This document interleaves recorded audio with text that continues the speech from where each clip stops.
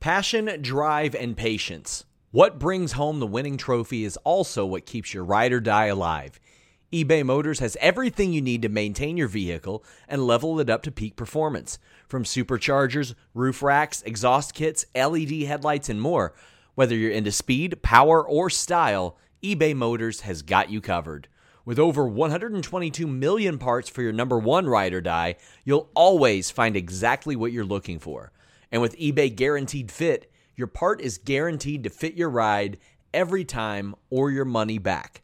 Because with eBay Motors, you're burning rubber, not cash. With all the parts you need at the prices you want, it's easy to turn your car into the MVP and bring home that win. Keep your ride or die alive at ebaymotors.com. That's ebaymotors.com. Eligible items only. Exclusions apply. Again, that's ebaymotors.com. Swimsuit? Check. Sunscreen? Check. Phone charger? Check. Don't forget to pack the 5-Hour Energy. It fits great in a pocket or carry-on, and the alert feeling will help you arrive ready for anything. Now get 20% off when you use code 5HETRAVEL at 5hourenergy.com. Expires April 30th. One-time use only. Not valid with other discounts. Remember, visit 5hourenergy.com and use code 5HETRAVEL to save 20%.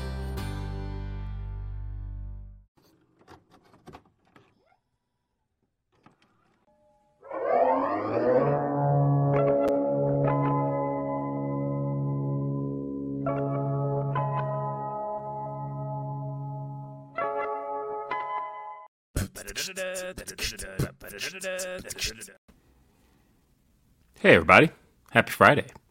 I know you're not used to seeing me here on a Friday, but we had stuff to do yesterday, and then that stuff ended up not getting done. And I will say, really quick, it's my bad. I am going to eat that. I know nobody else is going to say it, but it was on me. Fightful Awards didn't happen yesterday. That's on me. I am going to take full responsibility for that. They are rescheduled to next Thursday at 8 p.m. Eastern, 5 p.m. Pacific, and that'll be on January 19th. And of course, I said that Day After Dynamite was delayed for the Fightful Awards, and that ended up not happening. So pretty much the show kind of got delayed for no reason. There was reason, though. But welcome to a Friday edition of Day After Dynamite. You can call it Day After Dynamite. I am Will Washington. Not alone here, though. Also with me is the one and only Righteous Reg. It's me. It's your boy, Media Man, your favorite rapper, your favorite writer, your favorite podcaster. 2 days out from being at Dynamite Live. Very exciting stuff here, Will Washington. A lot went on. Some returns, some amazing matches, super hot crowd. Los Angeles came to, I wasn't really surprised, but Los Angeles really came to play because they want to show. Los Angeles is always like, we have something to prove, so when you come, we're going to make sure you're going to come back because we showed you this time. Yeah, they're saying your mic is super low again, so I don't know. It might be the settings in, it might be the StreamYard setting, though, so check that as well, and raise the volume. I hate you. I want you guys to not be the worst.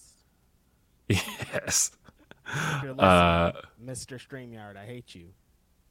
It's just one person, just Mr. StreamYard. Fucking guy. All right. Yo, check. Rap, I'm a rapper. How's that? I don't know. I guess, folks, you have to tell us. Is he still low? I can't tell because I don't know where I am. Like, I can hear him, but he's the only person I have to hear. If Phil was here, if this were Grapsody, I could be like, okay, I have a baseline to compare him to. I don't have that right now. All I have is, let's see. And he says, Will is loud, Reg is low. What if I balance this out? What if I bring myself down? Because I'm at like 200. Criminy. So, all right. What if I bring myself? Okay, I brought myself down as well, so let's see if this at least balances things out. How about that, folks? Hey, so, now I know what you're thinking. Like, we have 2 out of 3 of the Grapsody members here. How are you guys going to even, like, do a show tomorrow? I'll tell you why, because there's a lot to talk about tomorrow. A whole lot. Are you kidding me? A shit ton of stuff happened this week. So I figure, look, Reg was at Dynamite this week, and so I would like to kind of pick Reg's brain about being at the Forum. I almost went. I was so close to going. And you know what's funny is the thing that stopped me from going was the Fightful Awards that ended up not happening. Oh my God. Jesus Christ. So, oops. I probably could have gone. And okay, so now they're saying there's an echo. God damn it. Reg, do me one quick favor. Click the echo cancellation in the audio settings, and then I think that'll set us up for How's success. that? Better? Much better. Yes, echo cancellation's off. All right. We good? We're good.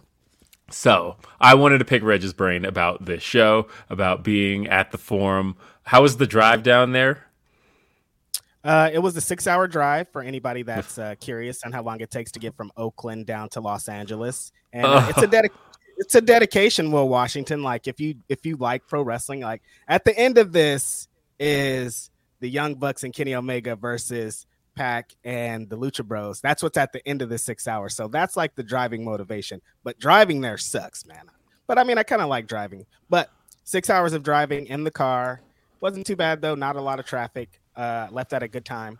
Got there and it was probably 3:30. So they were already letting people into the Forum. Like I said before, this is the first time I've been back to the Forum since 1997. I went to go watch the Lakers there in 1997. So this is a cool trip down memory lane.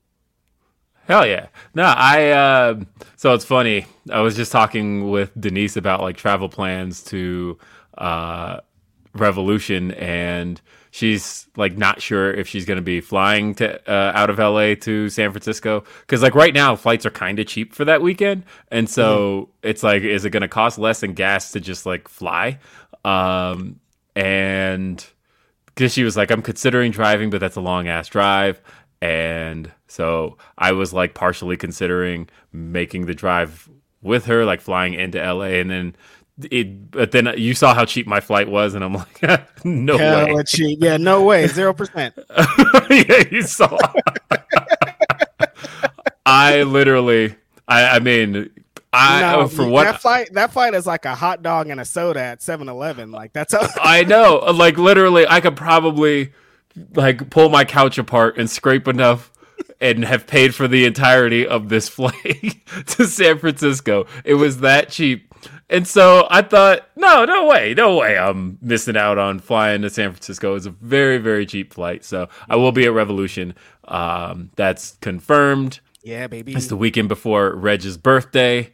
So it's going to be a lit kind of weekend. I mentioned that I did want to go to West Coast Pro. I will be at West Coast Pro. I don't know. I'm going to follow Reg's lead on all of that. But it's going to be an exciting time. What I do want to let people know, though, is that this show, much like every show here on Fightful, we read your super chats, we read your humper chats. Humperchats.com is the way to send us a humper chat. You can send those at any time. Just make sure you're identifying what show they're for. And then also make sure to send us your super chats. That's youtube.com/Fightful. And during the show, send us a super chat. Donate a super chat to help support the show, helps us continue to do what we do.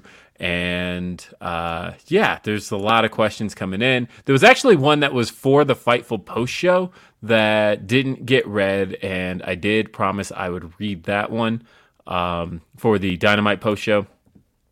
But let's see. This one's from Lord Zypher. I'm pretty sure I'm saying that correctly, because how else could you say that? But he says, been asking questions lately about Revolution since I will be there. That being said, what does the returning Adam Cole do at Revolution? I could see him going after either of the men's singles titles that are not held by MJF. I don't think he's there yet. I think he needs a singles feud that doesn't include a belt now, because I think you could put him toward the title later in the year. I think he definitely set himself up as in a babyface role, and I think there's ways to do it, but I don't think he needs to go for a title right now. And I say that because MJF, there's money in that feud, and MJF is already tied up with Bryan Danielson. Right. I think Darby is kind of hot right now as a babyface. I think he should probably be paired with a solid heel. I think that should be the payoff to the Book of Hobbs stuff. is Darby versus Powerhouse Hobbs. That's my feeling. And it goes back to, I believe, if I remember correctly, Tony has told the story of the first match he ever agented himself, and it was Darby Allin versus Will Hobbs. And which I've always found interesting because, like, I had a big laugh about that, right? So for people who follow anything that Jim Cornette does, which I try to do very little of, but it's hard to avoid sometimes. But there was one time that I came across this clip. It just came across my feed, and it was Jim Cornette's thoughts on Darby Allin versus Will Hobbs. And you know how much Jim Cornette is always like, Tony Khan doesn't know anything. He doesn't know anything about the wrestling business, blah, blah, blah, right? And so I opened this clip. I swear to God, go watch this clip. But watch it with the context of knowing that Tony Khan agented that match. And Jim Cornette is like, now this is how you put together a wrestling match. And he's like talking about it as if, he's like, they finally did something right on this damn program. And all I'm thinking is, he is completely unaware that this was actually a match Tony put together himself. Because it was a quick match. It was a very quick match in which basically Hobbs was manhandling Darby, but Darby caught him with a kind of a flash pin kind of thing. Mm-hmm. And so Hobbs still got to look good, but Darby won that match. It's very short. That's so funny. I remember that the big homie hit me and he was like, I heard that Corny says something nice about me. And I was like, what? So that's funny though, because like I said, that match, like Jim praised it, but I think to this day that man was fully unaware that he praised the match that a guy that he has gone on record saying multiple times. I mean, because we're going to talk about one piece of this. I thought that was a funny thing. Mm-hmm. We got Van Twinblade said, remember, Will, it's Adam Cole Bebe. It's like a Tribe Called Quest. You got to say the whole thing. Also, how about the Curry Man / Dad the Dan match at Glory Pro? You don't have to say the whole thing for a Tribe Called Quest. You could just say Tribe. Yeah, that's true. That's actually a fact. So, but yes, he is Adam Cole Bebe. Luis says, how likely are AEW Women's Tag Championships by Double or Nothing? They seem to be pairing off now and setting the foundation for a division. I very much feel they're setting the foundation for a division. I don't know how soon they pull the trigger on the belts. Tony has been known for just kind of like commissioning titles and then kind of sitting on them. I know that the All Atlantic Championship was a belt they had since like the pandemic. And it was just a matter of when they were ready to unleash that belt on the world. The Trios titles was the same thing, right? Yeah, Trios titles, they had those like in a drawer for a long time. and I imagine, this is just my hunch, that I imagine they've probably had women's tag titles made for a while. That's my gut feeling on that knowing how because Cody talked about it. Cody talked about wanting to see a women's tag division before seeing trios titles. That was a thing right. Cody specifically said. And so I'd imagine, knowing that an EVP said that at the time, that was probably something they had commissioned. I would bet you probably around the time of the that women's tag tournament from 2020, that was probably something that they were talking about. The issue, of course, was that they didn't really have any full-time tag teams, but a few one specific one came out of that tournament, right? It was Ty-J. Ty-J didn't exist. They talked about how they didn't even know each other before that tournament, but they became close friends out of it. And so, but yeah, I hear you, speaking of Ty-J, saw a bit of a banger to end Rampage. I'm not going to spoil no spoilers, but I hear it was really good. At least, so yeah. I didn't hear that from anybody in the crowd, by the way. I heard that from backstage. I heard from people who were there behind the scenes saying that people were kind of crowded around watching it, and basically there was like kind of a round of applause when everybody got backstage. So, and they got the main event, right? The whole show, the entire show, was the last match of the whole show. Ruby had that like, I'm that person, I'm that wrestler performance here in this match, And also Ty is like, she gets caught up in Sammy Guevara bullshit a lot and often just because she's with him, but she can really fucking go when it's time to go. All these women did it. I don't want to spoil anything. You guys just watch it tonight. It's really good. Yeah, like I said, I've heard really good things about that main event, and the fact that they got to go last at the Forum is a big deal. Mm-hmm. Like, Ruby and Britt got the main event at Grand Slam, the first one, but that wasn't the main event for the night, right? Like, that was the main event for Dynamite, but if you were there, Rampage taped right after, so that was just, we had more matches after that. That was just the last thing people saw live. But this was the main event, period. This was the last thing, and I feel like in California that goes further, right? Because Rampage starts at 7:00 for you guys. Like, this isn't on the East Coast where Rampage is kicking off at 11 p.m. This is, or 10 p.m. kicking off at 10 p.m. and like it's still super late by the time you're getting out of the show on the East Coast, which I've done being in New York. It is after midnight and everybody's just tired trying to go home. No, you guys got out in the 8:00 hour. What is that? That doesn't even compute to me.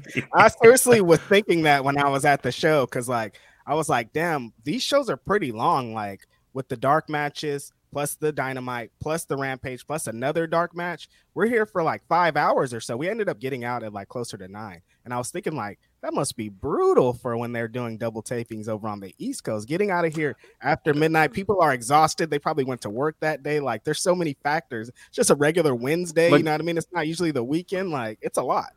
I know. Dynamite starts at 8:00 on the East Coast. And just thinking about how those Dynamite Rampage tapings in the Eastern time zone are rough. And I have done those pretty much. Let me see. I've done one on the East. I've done one Central. I've done one Mountain. Only place I've never done a Dynamite. Yes, I have. I did because Vegas. I've done them in all time zones. And I will say those West Coast ones, look, especially in the summertime, you get out of it. Sun is still out. What is this? Still out. You go outside, you're like, damn, I still got some day to go. I know. So that's great. But I guess check out Rampage tonight.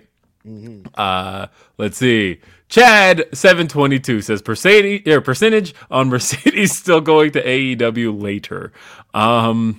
We got to retire the percentages at this point. I mean, I'm going to talk about all of that, right? I mean, I'll say this. I think it would be very difficult for her to not work AEW at some point. And I say that because she, of course, is New Japan talent. Yep.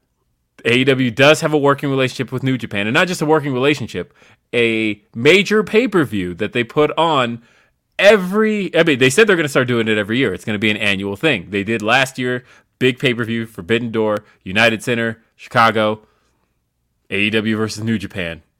I don't know how you do it this time around without her. I don't know how you can sell the idea. Championship that she potentially is going to have too, you know? Yeah, I don't know how you do it. So I see it in the future, but as far as her signing a deal, I don't know. You could see my percentage lowering. That's the thing. All right, I'll address this elephant right now. So my only regret in all the percentages was going 100. That was a mistake, right? Because my feeling at that point. Yeah, I was like, what gave you that thing inside you, like right before the show, to be like, it's 100? Was it just a feeling inside or something like that? Yeah, and that was a week ago, by the way, right? But I said after they picked Toni Storm, I was like, and it started to drop, right? And I said, I'm at about 60. Right before the show, people were asking, and I was like, okay, I'm like 55. I'm still leaning toward it just because I'm like, I don't understand why you would drop the hints. Not just the hints. I don't even think the hint was the worst part, honestly. I think, because I keep seeing people going back to, well, why did you have Britt Baker drop the boss line? I don't think that was the worst part. To me, it was the lack of confidence in the Toni Storm pick. Do you remember how, like, they had Saraya like in an in-ring segment and like my partner's gonna be Toni Storm and like really have some confidence in it and really sell the moment, I think that would have gone further. But the way they did it, of having this kind of awkward backstage segment of Saraya turning away from Shida and going, "It's Toni Storm, I pick you," and then doing a close-up zoom in on Renee Paquette's face, and Renee goes, "What?" And then doing a close-up on Shida's face, and Shida's like, what the fuck? And so I feel like they didn't necessarily put a whole lot of confidence in Toni Storm as a pick. And so that's where I felt like, okay, you haven't even like put a whole lot behind this being a certainty in the match. And I think that was leading me toward coming out of Dynamite. I was feeling like, okay, something is telling me that this is like a bait and switch. It's got to be. And then coming out of Rampage, that's where I was like, well, they didn't address that at all. And then I watched Road 2, and Road 2 is like, yeah, it's Toni Storm. All the graphics are like, yeah, it's Toni Storm. There's literally no question. It's Toni Storm. And that's where I'm like, okay, I no longer feel like it's changing. I think it's Toni Storm. And, but I have a lot of questions about. So me and Sean was on the show last week, and Sean talked about how he felt like this is a gigantic self-inflicted wound if it's not Mercedes, because there were multiple places to shut that down. There are multiple places to kind of instill the confidence in the idea that it's just going to be somebody on the roster. That, again, managing expectations. We had Tony Khan on in the interview. Literally, Phil led off with not being in the business of disappointing people before he asked that question. Right. So I still have questions about whether or not what we saw Wednesday was the actual plan. Let me tell you how fucked up this whole thing is, Will Washington. I don't remember the finish of the match because I was so because I was so focused, and all of us were focused on, is she coming? This match is going to be over. Then she's going to come, right? I don't remember the finish of the match, and that's fucked up for the four of those women, especially Toni Storm. 5, because it actually involved Shida. Because Shida tossed in the kendo stick, and then Britt ends up grabbing it and clocking Toni Storm with it. Right. Yeah. So Toni Storm, who carried your women's division for a long time, and for everything, including what you're saying, Will Washington, to get to that is very unfortunate. And then, they blanked. It was the craziest coincidence of all time. Right after the match is over, they turn off all the lights, and we're all like, yeah. And then it's just for like 3 seconds, and then they turn it back on to a promo, and we're like, no. Oh, yeah. Awful timing, awkward all around, very awkward. Yeah. So either way, look, I admitted that. First off, with the admission comes the fact that, because I see people dunking on it like, hey, you can't trust these wrestling media people, you can't trust these wrestling insiders, blah, blah, blah. I could have sworn, I said multiple times, I had no inside information on that everything I was saying was based on reading the tea leaves and just the kind of intuition on it all. I thought, again, I did hear from somebody in the company, but what I said on that was that the person told me back in December that I don't see Tony Khan booking a match a month and some change out. He said 5 weeks out. I don't see Tony Khan booking a match 5 weeks out without having something up his sleeve. And that was what I was told back then. That was it. That was all I ever got on that. That person didn't know either, but they felt like, nah, you don't book a match 5 weeks out without there being some kind of surprise or some kind of plan for that. And look, some people still kind of feel that way. Some people are, a lot of people were pointing out, I see it all over Twitter today, Toni Storm kind of boo-boo facing her entrance. And I don't know what that was about. My feeling on it is probably that she kind of knew, like, all right, I'm being sent to the Wolves now. Here we go. But I think Wrestle Kingdom is what changed everything. Her coming out and then them immediately announcing that she's going to be the main event of this show in February that they sold out. They sold out of the show. Everybody's super into it. New Japan was probably like, yo, we want the first Mercedes match in America. We want the first full match out of WWE. We want them rights. We don't want you guys to just have a little, what they might consider a throwaway tag match on Dynamite. You know what I mean? Like, we want all the rights to Mercedes because we got the property first. So if anything goes wrong, we get the first everything. That's what I think happened. But I mean, it could honestly be anything. Could be the stories that we're hearing of Mercedes not, like, she's worth a lot of money, man. Like, they could also, as crazy as it sounds, feel like that she's not worth the money that she's offering, that she's wants. Right. You know? Danny says, maybe Mercedes isn't interested in working for a company that treats its women's division worse than the one she walked out on. One match a week, not to mention working for TK after how he treated Swole. So again, talk to people in that division as far as that's concerned, because I don't think they necessarily agree with all of that. I think that, look, the one match a week thing we asked Tony about, and I do find that interesting because I think that there's a way to strike a balance with that, because to me, I would go for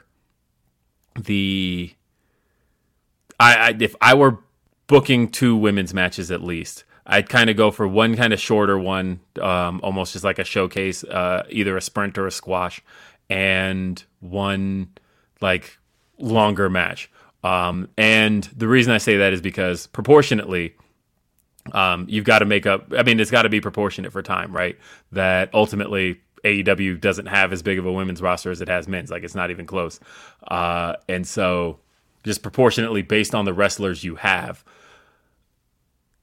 but I do think that, like, when I watched last week's Rampage and Battle of the Belts back to back, I was like, this is perfect. This is the perfect formula for how to do 2 women's matches. You had Britt Baker and Jamie Hayter versus the Renegade Twins. That was a shorter match. It was a bit of a sprint, but I feel like they did their thing. It was over.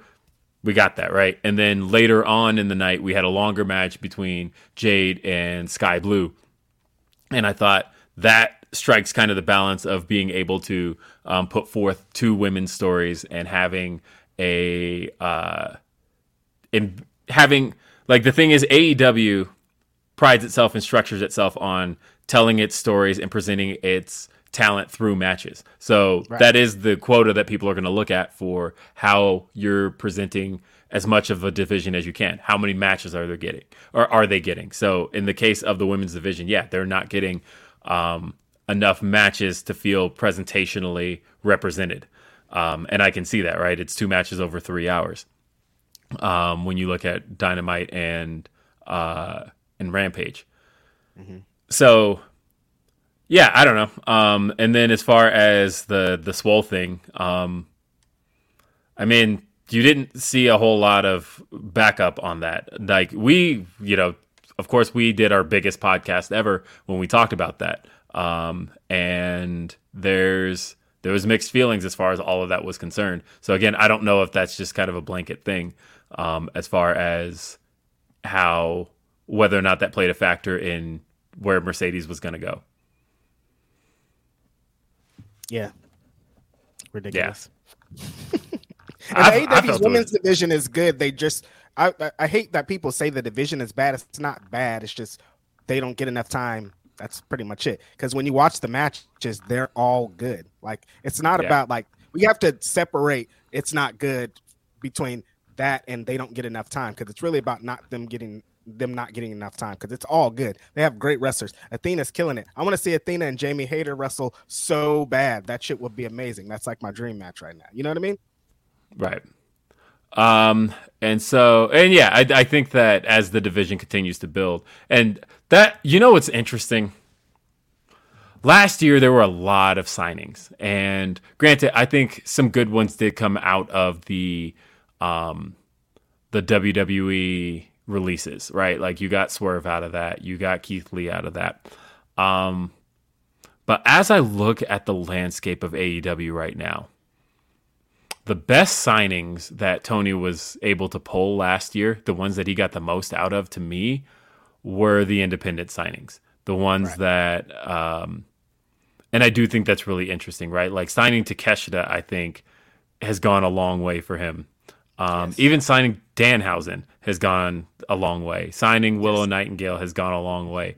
And I think that I'm wondering if there is going to be kind of a change in philosophy around that as the years go on. That like, it was good to sign a guy like Adam Cole. But on the other side of that, has Andrade worked out? Has he worked out any better than signing Bandito?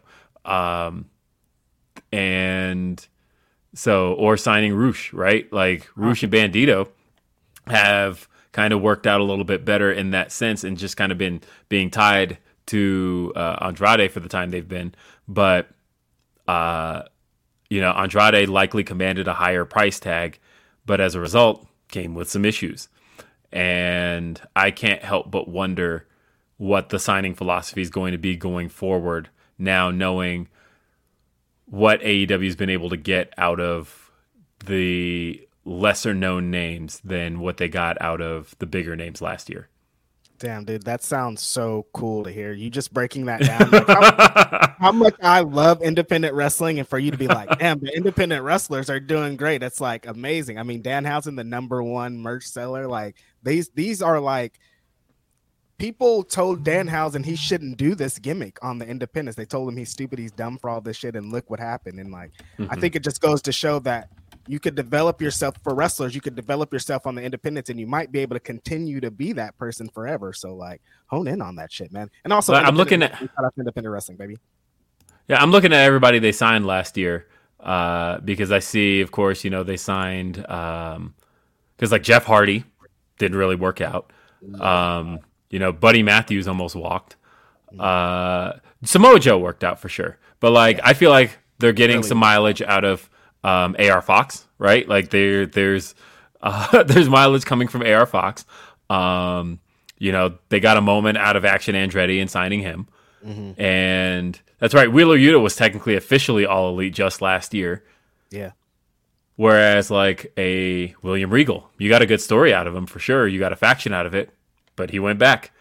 And so I don't know. It is interesting, right? That I wonder, some were even saying last year, there was a lot of talk about how Brody King ended up being kind of the one they got the most use out of the House of Black in all of the signings. They've gotten to do Brody King versus Darby and Brody King versus Moxley and all that stuff. And it's like, and Brody King was the one of the three that wasn't over there. Yep. It's kind of interesting, right? Like, I do think that this last year has been kind of telling as far as and as far as what that's about. I don't know. I don't know what the exact cause of that kind of is. There were some people, the Observer talked about how there's a little bit of an attitude with WWE signees that they kind of feel like, hey, I've been to the big dance, so right. I know a lot more than you guys do, and I don't know. It's an interesting time. I'll say that. Another story to talk about. Speaking of which, and this is a story that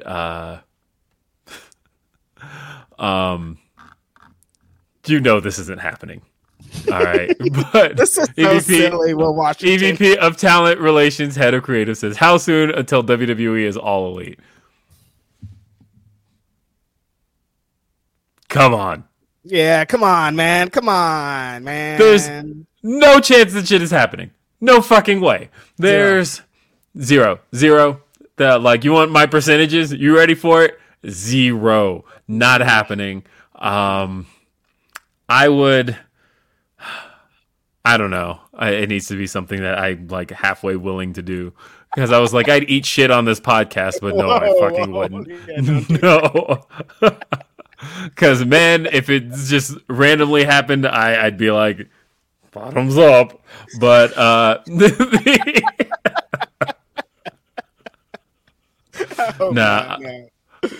honestly, I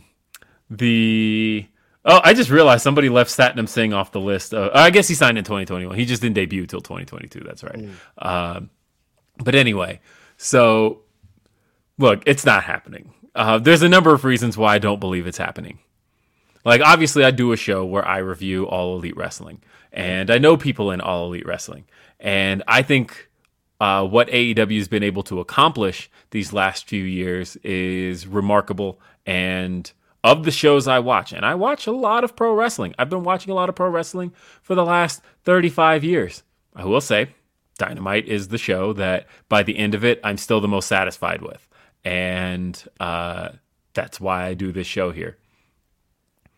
That said, AEW is an extremely small operation. They would say that themselves. I know people were getting kind of offended when CNBC said WWE smaller rival AEW, and they were like, oh, you know, and I feel like even people were kind of digging in on that, like, yeah, see, they called them smaller. I mean, it's because they're literally smaller in every aspect. They don't have nearly the amount of people working at a taping. If you've seen the backstage atmosphere at either show, they don't have the same amount of people. Like, it's a smaller company. It's a startup. They say that all the time. Tony Khan refers to AEW as a startup because it is a startup. And this is not a gigantic corporation, which is also interesting because when I hear people compare the two and they're like, hey, don't support these big corporations. AEW is not a big corporation. It is funded. It is funded well. It is not funded like WWE. So I said all that to say that managing the two of these things is a colossally different beast. AEW is TV shows and it's a professional wrestling company. WWE is a sports entertainment mega company, and I don't mean that in the like corporate sense of like using their jargon. I mean like their toes are in a lot of different pools, and it is a massive company. This, like, because I've seen people say like, oh, you know, I would love to see both companies under Tony Khan, and it's like, well, again, we're not talking about the same thing. Like, I one day, I'm sure AEW would hope to be a bigger company. I don't think they want to go to the level WWE eventually got to, where it was almost like too big to manage itself. Like, they got to a point of where doing so many things in that company have to go through so much red tape now because it's just such a big ass company. There's so much going on at any point that, again, we're not talking about the same things. I don't think there is a chance that happens. When we say WWE is like Disney, that's real. You know what I mean? And AEW is like Knott's Berry Farm. Knott's Berry Farm can't buy Disney, dude. It's like Knott's Berry Farm's probably getting money and they're doing it, but they can't buy Disney, dude. It's different. And look, honestly, other than like some of the fights you see on TikTok and shit, which I guess is fitting, actually. But I was going to say, Knott's Berry Farm, I love Knott's Berry Farm. Like, I think like Knott's Berry Farm is the black people's when they couldn't afford to go to Disneyland, you go to fucking Knott's Berry Farm. That's what it is. Yeah, that's honestly. I love Knott's Berry Farm. Are you kidding me? Like, I have great childhood memories going to Knott's Berry Farm. I even, I'm obviously a product of the 90s. I collected Knott's Berry Farm Pogs, all right? Like, I remember I wanted to go to Knott's Berry Farm so I could get the Charlie Brown Pogs. And it was a dope time. I'm sure Kaden in the chat has no idea what a Pog is. I'm not talking about PAWG. I'm talking about POG. You might know what the Pogs are, though. Yes. Not the Pogs. The Pogs, but not the Pogs. Right. And so the Knott's Berry Farm. Shit. Am I lying, Will? Am I lying? I mean, look, Knott's Berry Farm is dope, right? But like, also, you've seen the videos on social media of people getting in fights at Knott's Berry Farm. I'm saying. So anyway, I don't think it's happening.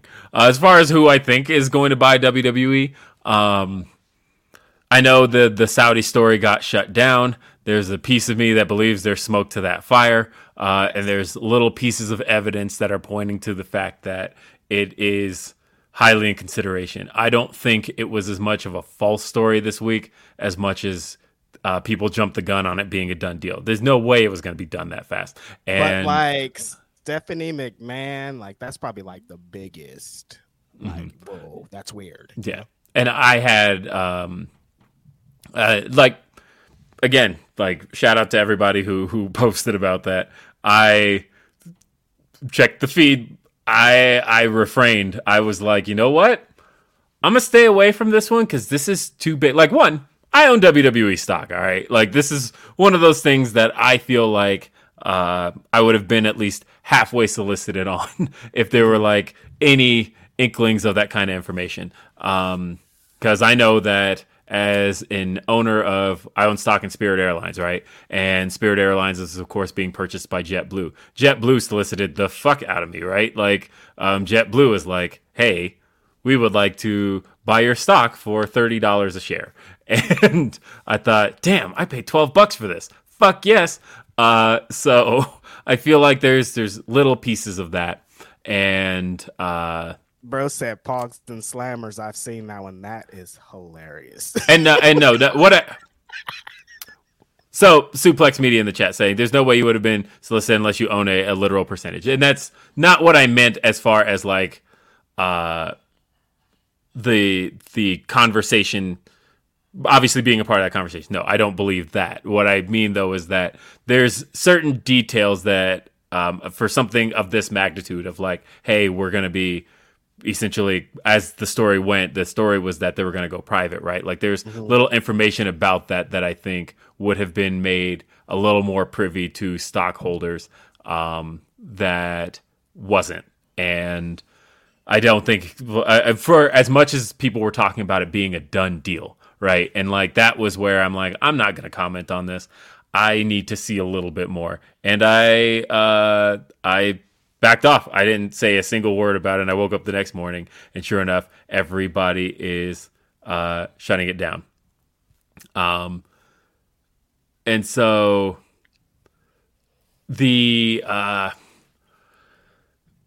but that's not to say that I don't believe there's smoke to that fire. I think that that's definitely at least a conversation that's been had. But I think that people jumped the gun on getting that out there. You know what's interesting? I see people kind of tossing Disney around as, you know, a potential buyer. And maybe Disney is wanting to get deeper in that field than I believe they are. But you know what's interesting? Disney, that's a different beast for Disney, right? Disney has never been in the business of producing. Like, you have to think about what professional wrestling is. Professional wrestling is fictional.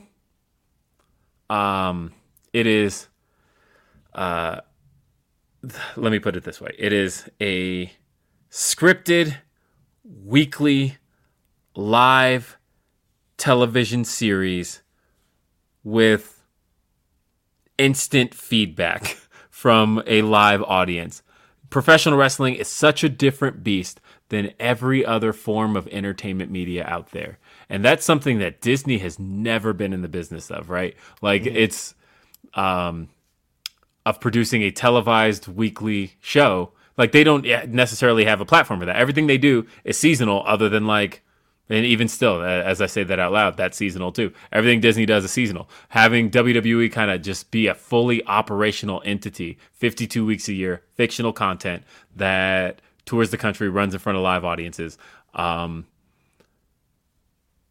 It'd be interesting to know if Disney was interested in getting into that field because nothing else Disney does touches that. Like Disney buying Star Wars, right? Like that's in their wheelhouse. So, you know, producing a couple Star Wars TV shows, movies a year, that was in their wheelhouse. Buying Marvel was one of those moves of, look, Disney is the company that's associated with princesses and we need to get out of that realm. purchasing Marvel ended up changing the entire perception around Disney as a company. Because like most people didn't even know that Disney owned ESPN, or at least the largest chunk of ESPN, right? Right. And so getting into pro wrestling is a completely different field. And because again, Suplex Media said, doesn't Disney own ESPN? I think they already have sports. Sports is seasonal. None of that is year round. They don't have a single product. The NFL, the NBA, NHL, all the stuff that runs on ESPN, all of that is seasonal. They're able to cycle all of that out. All of a sudden, it's like, bam, professional wrestling is going to run 52 weeks a year on our programming. And like none of those things are in a different place the next week. You know what I mean? Like football teams go to different things, but that's like 17 times. Like WWE's in a different place every single week. It's so different. And of course, WWE would still continue to operate independently, so it's not like it would be absorbed into Disney, but it is just a different structure than what Disney has for anything else. So I'd be curious to know if that were something that they were, if that's a field that Disney's willing to tackle, right? I don't know that if it is. Comcast seems the most likely, just to me, because of the fact that Comcast has that expenditure already. Comcast, if anything, it's going to save Comcast money in a sense to pay the $6-7 billion to WWE. And because their TV deals, correct me if I'm wrong, chat, but the TV deals for WWE over 5 years total up about $5 billion. Am I correct there? I believe when you combine Raw's deal, SmackDown's deal, and the Peacock deal, which are all 5-year deals, that's a total of about $5 billion over that time period. And so, again, just thinking about spending $7 billion total for that company. And at that point, it's yours as Comcast. Like that to me makes to me a little more sense than literally anything else. Right. When they're already feeding so much money into WWE through those TV deals. Because when you buy WWE's biggest source of income is the TV deals. And so you're going to want those TV deals coming into it. And it's a complicated measure, but either way, I just look at it as, I don't know who's going to buy that company, but it ain't going to be Tony Khan. And then of course there's Endeavor as well. A lot of people have said Endeavor.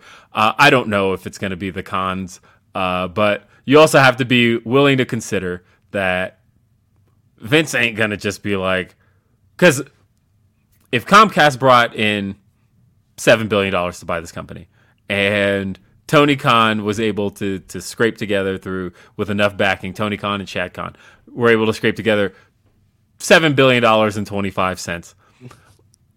Like, they also have to assess where the company is going to be at its strongest to continue to sustain. And I don't know who that's going to be under, and I don't know what they're going to consider in that. But something tells me that I don't see them giving up that control to the Khans. Right. I think that's a fantasy. And it's not just $7 billion and then that's it. Like, you got to keep going. Like, you got to make WWE make more money. Right. But the one thing I have concern, and then we'll get back to AEW because this is still day after Dynamite. The one thing I think about, there was a thing Eric Bischoff said back on his WWE Network special he did that one time, where he said, I'm really glad in the end that WCW was purchased by WWE, because he was like, at the end of the day, I don't know that any other, he was like, if it had been purchased by like a major media company or anything along those lines, I don't know that I'd be sitting here talking to you about it on WWE Network. I'm glad that it was bought by a company that is about preserving the legacy of professional wrestling. And so I thought about that and I thought, ooh.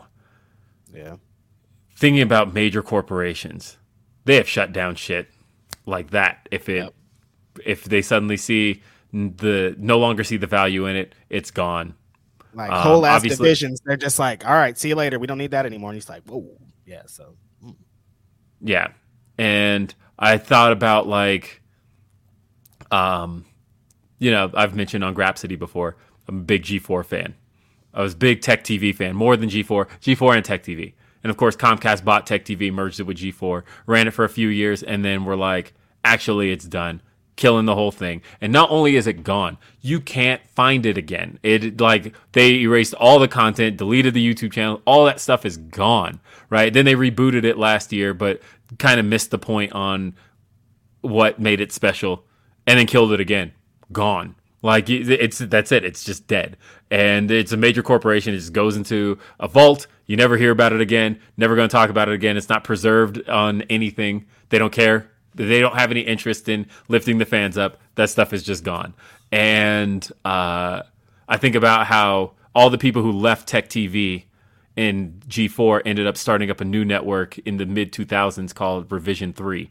And they built this like online presence. They were doing all this streaming content. It was great, right? It got so big that Discovery ended up coming in and buying it. Discovery bought Revision 3, and slowly but surely they lost control of it and weren't interested in keeping it going. They shut down Revision 3, killed all the content. You can't find anything from Revision 3 anymore. And so that's the worry I have with major corporations buying the stuff when it's not their primary focus, because if they're out of it, that's it. Right. So trust me, it's who said save some for Phil Jesus. We have plenty to talk about because we haven't even scratched the surface on Stephanie, on Vince, on all of this stuff. Whew, there's going to be a lot to talk about. And so I want to get back into Dynamite. All right. Because, again, Los Angeles Forum, the Kia Forum, Inglewood, place that we used to see the Lakers play. Mm-hmm. I have to say, I love the look of that venue. I know it's not for everybody. I know some people look at it and go, it looks like an old building. But man, that shit is dope to me, man. And I say this because, one, I grew up on the Forum, right? That's where I saw Magic play. But also, the Forum that's also where the first time I saw Shaq as a Laker. Like, thinking about like Shaq the Laker didn't make sense to me. I was used to Shaq the Magic, and he all of a sudden is a Laker, and he's playing at the Forum, and I remember just the visuals of the backdrop. But like, I think about how today's venues have a whole bunch of LED screens in the audience. They've got the little band that surrounds it. You can usually put logos up on, which is great stuff. I get why visually you want that. But when you look at the Forum and they do that big zoom out and it's just a sea of people and you don't see any like bright logos or anything like that, you just see people. That's such a cool visual to me. And nothing else looks like that. I still like the look of the Forum. I still think the Forum is really cool. And speaking of cool visuals, I have an AEW live complaint. One thing, I've been to a lot of World Wrestling Entertainment shows, more than anybody would like to say. One thing that they do well at their live events, when there's downtime, something is on the Titantron, something's on the screen. AEW does zero. They don't show. Oh no, it's just Justin Roberts just in the ring talking about, hey, how you guys doing? What is this? Put up a highlight video, dude. You got 3 years worth of footage. Make highlight videos and show them things, man. Why are we watching Dasha run around? Why is Justin Roberts trying to tell jokes with people in the front row? I don't care about that, dude. Put something on these screens while there's downtime. What is going on, Tony Khan? Why are you showing nothing? You got footage. Oh yeah. Show me the Young Bucks kicking somebody. Show me something. Show me a match from Dark. Show me anything on this screen, dude. What is? You know what it's time for? It's time for AEW Kiss Cam. Dun, dun, dun, dun. No, wait, hold on. I might want to take it all back. All back. It's when they put up that fucking Hogan pose off thing in WWE. I wanted to fight somebody. I'm like, take this shit off the screen, man. There's a line. And they play the music too. But yeah, I mean, look, there is, just during the downtime, it is a little weird. I mean, I think it's interesting, right? Because I've sat front row at those shows, and it is kind of fun when like Dasha will come over and mess with people, and Justin Roberts will. For y'all down there, not for the people up here in the nosebleed. They can't get a high five from Justin Roberts way up here. Yeah, I can see that. They definitely got to do something with the downtime. But yeah, they do have the video packages now. See, if anything, so you know how before the show starts, they run Road 2 on the Tron. And I think that's always been a good idea to me because it's like, hey, let's show the audience, let's remind them of why all of these matches are taking place. Let's show them the build up to these. That's a thing that if you've never been to an AEW show, before the show starts, they play all of Road 2 to get you hyped for what you're about to watch. That's a good idea. I think that, and Road 2 is kind of broken up into segments. So what I would do in that is just run those Road 2 segments during the breaks. I think that's perfect. That's probably a good idea. Especially for like what's upcoming, maybe if like, right before the, whatever the Jericho Appreciation Society segment's going to be or whatever, you can run just a package of that just to keep people going. That's probably a good way to do that.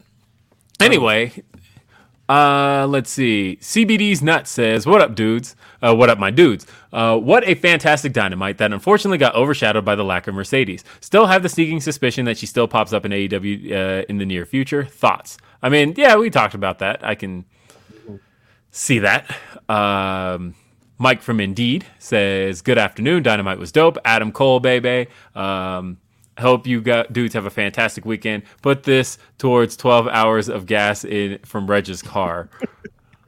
I didn't think of it as being 12 hours, Mike. Thanks. Now, shout out to Mike, though. That's not me. Yes.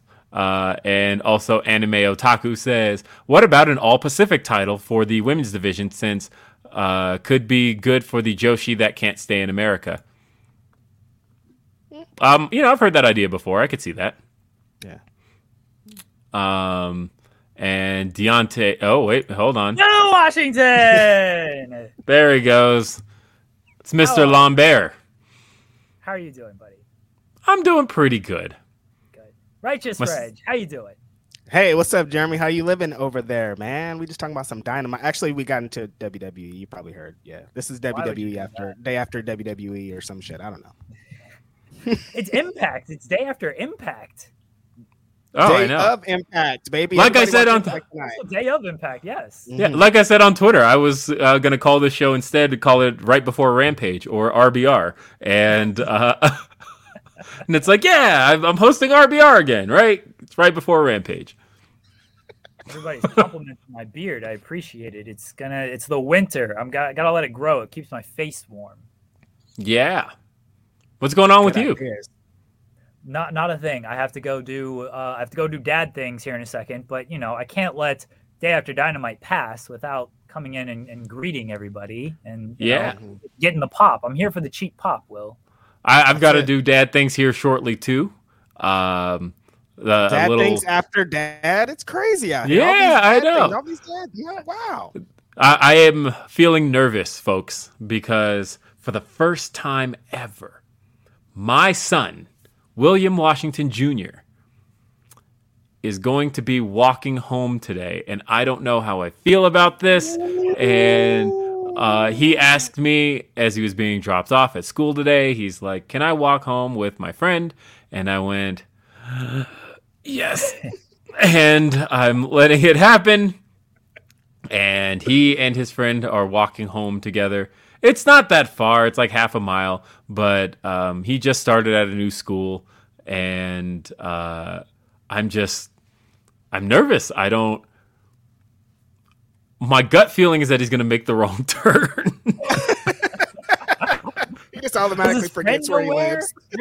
So there's two turns you make into my subdivision. And if you make the first turn, there's a different direction you have to go to get to my house. But the two turns look alike. And so I have a feeling he's going to make the first turn thinking it's the second and then go the wrong direction and then end up lost. And so I think I'm going to walk outside and like meet him halfway. So give him the benefit of the doubt first, at least.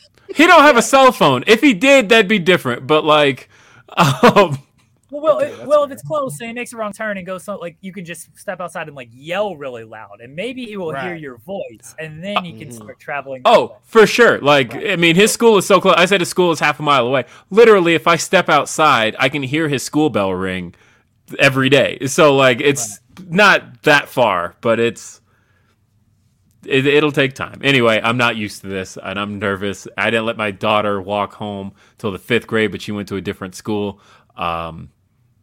He's in the 3rd.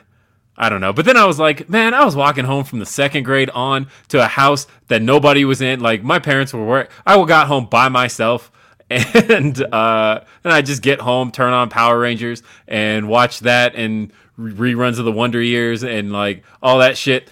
And nobody said anything. Like, oh, I don't know. Whatever.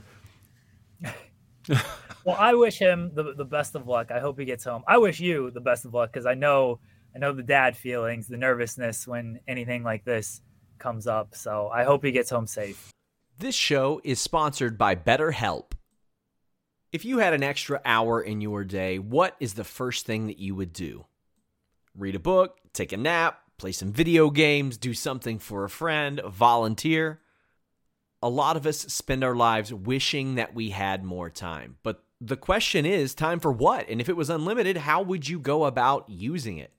The best way to squeeze that special thing into your schedule is to know what's important for you and to make it a priority.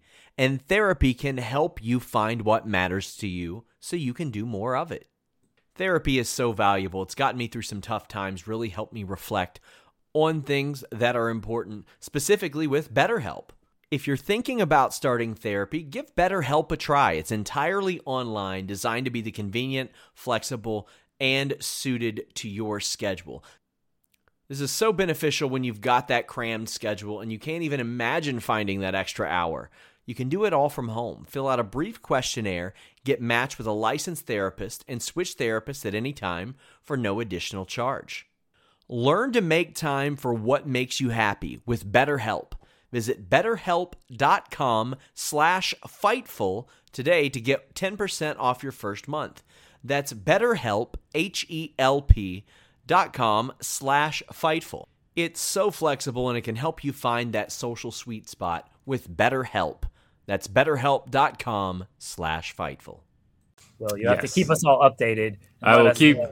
Yes, I will post just to Twitter. Hey, he got home safe. Yeah, that's all we need. And if I don't post anything, feel free to panic, people. But I am gonna go do dad things, but I had to say hi, Reg.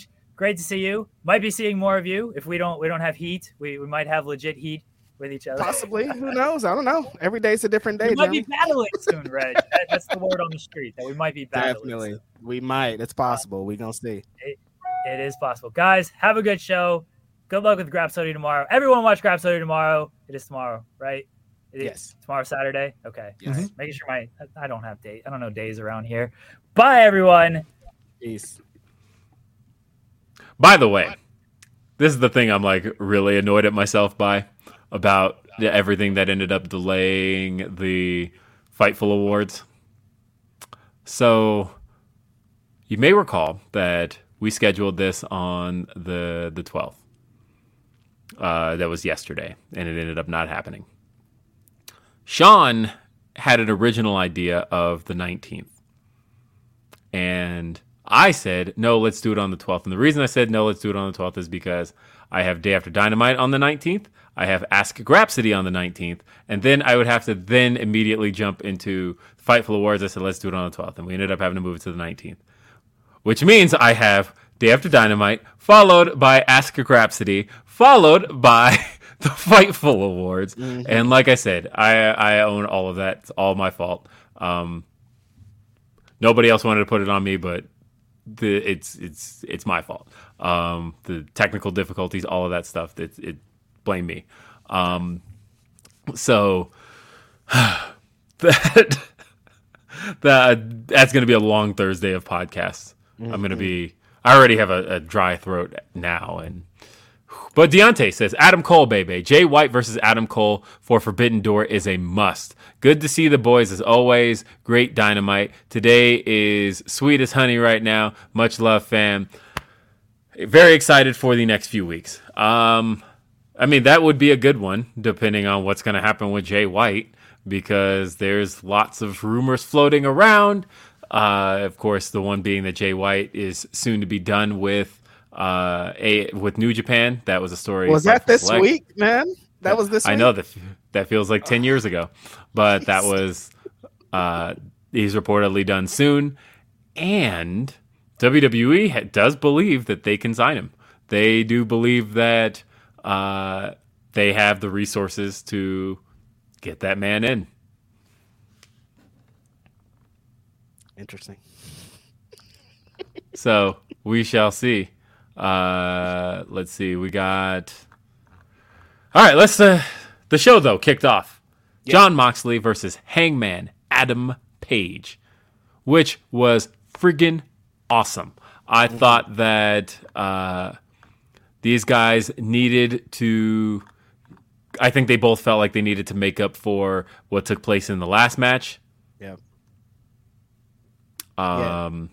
Big pop for both of these boys. Moxley got a big pop, and I was like, damn, that was huge. But then Hangman got a fucking monstrous pop. I was like, well, they really, really love Hangman. And a friend brought up a great point. She was like, Hangman like leaves. Like we always miss Hangman because like due to sometimes it's unfortunate with injuries or other times he's like, being a dad. And so we miss him. So when he comes back, it's like, yeah, he's back. And this was another one of those times of like people have been craving Hangman. He came back and the crowd was like, yo, what's up? It's Hangman. He's back in the building. And these guys really did. I mean, I think they knew what was coming for the rest of the night. And they were like, we're about to kick this off and show them that we are two of the MVPs of AEW. And they totally did it here. Yeah. I was thinking about one quick thing, and I'm trying to pull it up now. Let's see. Because one thing that I think they were really good about for hitting the form twice in the span of a year was that a lot of guys who were on the last show weren't on this one. They gave that crowd a very different set of people. Like, the last show had CM Punk and FTR versus Max Caster and the Gun Club. None of those guys wrestled on Dynamite this week. Right. Miro versus Johnny Elite. Again, neither. Hikuleo and the Undisputed Elite. So you did get to see Matt and Nick Jackson. They did wrestle. And let's see. You did get to see Darby Allin. This is versus Christian, Darby Allin, Matt Hardy, and Jurassic Express. You saw Jungle Boy and Darby Allin, but rest of those guys, no. Wardlow versus JD Drake. Again, no Wardlow or JD Drake. And you did see Tony Storm. You see Britt Baker and Jamie Hayter. And then Jon Moxley versus Daniel Garcia. Daniel Garcia didn't wrestle. So it was a lot of different guys from the last time. And Moxley versus Hangman. Like, Hangman was not a guy you guys got to see last time. Or you weren't at the show. But that the forum got to see. So, yeah, it was a big pop for him. And I think that there was this idea in the arena that they wanted to see Hangman get this victory. And I remember feeling the whole time like there's only a handful of people in AEW that I believe should ever be positioned to beat Jon Moxley. Right. I tweeted, Jon Moxley has only been pinned clean one time in AEW, and that was against CM Punk at All Out, which is probably something you'll never see again. And it's definitely not talked about. Although, I've heard from people that that's a match that they thought was really good, and it's a shame that it's not talked about anymore. But thinking about that match and how that was Jon Moxley's first clean loss in AEW. Like, yeah, he lost to Archer in the Texas Death Match, but that's a fucking death match, right? And he wasn't pinned. That was a last man standing rules. But I thought if there's anybody else I could see on that roster who could pin Jon Moxley clean, it is Hangman Adam Page. Yep. This match was great from top to bottom. They really gave it to each other. And in the end, Hangman Adam Page won. He is the guy who beat Jon Moxley. He got to pin him clean. After the match was over, they ran a concussion angle. Yeah. I know some people aren't feeling great about that. I didn't like it. I didn't. I hated it, kind of, honestly. I don't think. I'll tell you why I don't mind it. One, it's time for Jon Moxley to finally get some time off. That man has been working consistently since January of 2022, And he was supposed to take a vacation after All Out. He didn't get to take his vacation. It's time for that man to take his vacation. So he has a storyline out. I also, when you think about the fact that it was a lariat that took out Hangman, and Hangman's finisher in itself is a lariat, I got what they were going for, and that the idea should be that, look, if a lariat is what took out the guy who does a lariat, what does a lariat do to that guy? To the other guy, right? Like, so I get kind of the idea that it was supposed to be that the buckshot lariat did to Moxley what Moxley's lariat did to Hangman. And we have heard a couple of stories about the buckshot lariat really rocking some of these guys in real life. So, I mean, yeah. Mm-hmm. And so, yeah, I got the story they were going for there, that they were trying to tell. I saw somebody point out that maybe it wasn't the best idea to run that back-to-back with the return of a guy from a concussion who's about to talk about his real-life concussions. Also, who knew that? Because if you saw the run sheet, the very run sheet that that Excalibur referenced on commentary, I saw the run sheet, and it did just say TBD. It did not. They did not tell anybody what this segment was going to be. Nobody knew. Commentary did not know on their sheet that they were about to see a an Adam Cole promo, and a lot of people weren't aware he was even there till he walked by them backstage, coming out for his promo. He stayed hidden till it was time, and then as soon as it was time for his entrance, he starts walking past people, and they're like, wait, what? Adam Cole is here. And I liked Tony Schiavone in the ring. He says, I take no pleasure in introducing this next man. You know what's all about that boom. Shit was dope. I was monster, very happy. Monster. I mean, Hangman got a pop, but this Adam Cole pop was crazy. Yeah, we're going to keep doing that the rest of the show, I'm sure. That was a pop. They came unglued. You know what I thought about? I was going to post this to Twitter, but then I knew I'd get a whole bunch of people in my mentions. And so this is one of those save for Day After Dynamite things where nobody cares, right? But I was going to say that, do you remember when Adam Cole had that really sad entrance in WWE where he was out to face Seth Rollins on a Raw as NXT champion? It was in 2019, I think November of 2019. And I don't remember what crowd it was, but it was a really, really sad reaction. It was like, shock, the system hits, and it's just dead silence. And then he comes out, he does the boom, nobody does it with him. And then he does the Adam Cole, baby, and you hear like 5 people do it.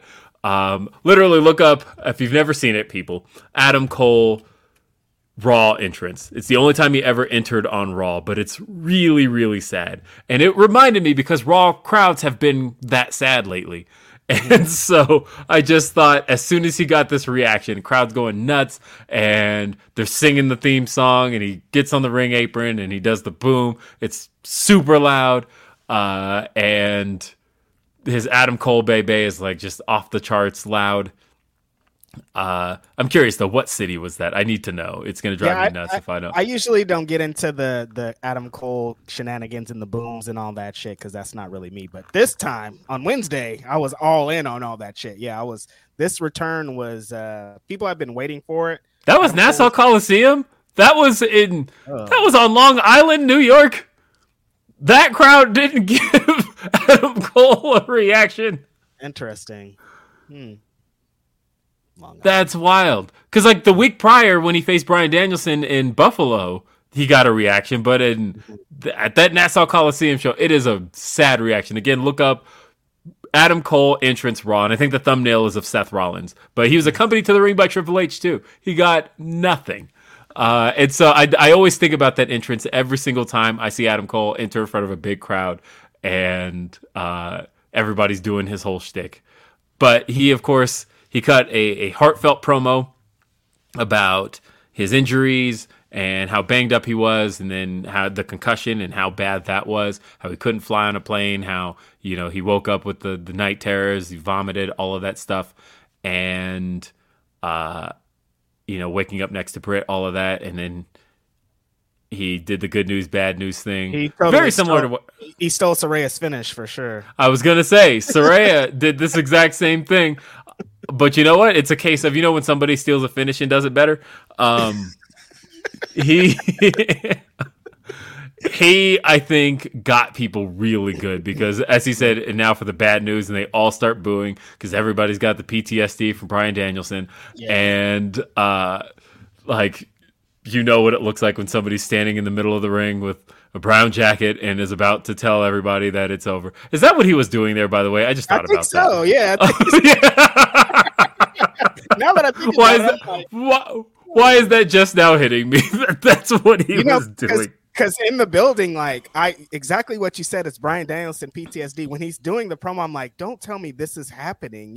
Anytime they do that and you get to the bad news type shit, I'm like, this isn't fun for me, man. I don't like this shit. So we were really biting on that. He got us good. Really good. Yeah. And, but he does end up announcing that somebody, the chat, Suplex Media says it's the brown jacket swerve. It's like Mark Henry has the pink jacket swerve, and when you see that, that's what's happening. And the brown jacket swerve is when somebody's going into retirement. But Adam Cole, he says that he's back, and it was a promo with some fire. Now, granted, he did come out of the left side. He still entered as a heel.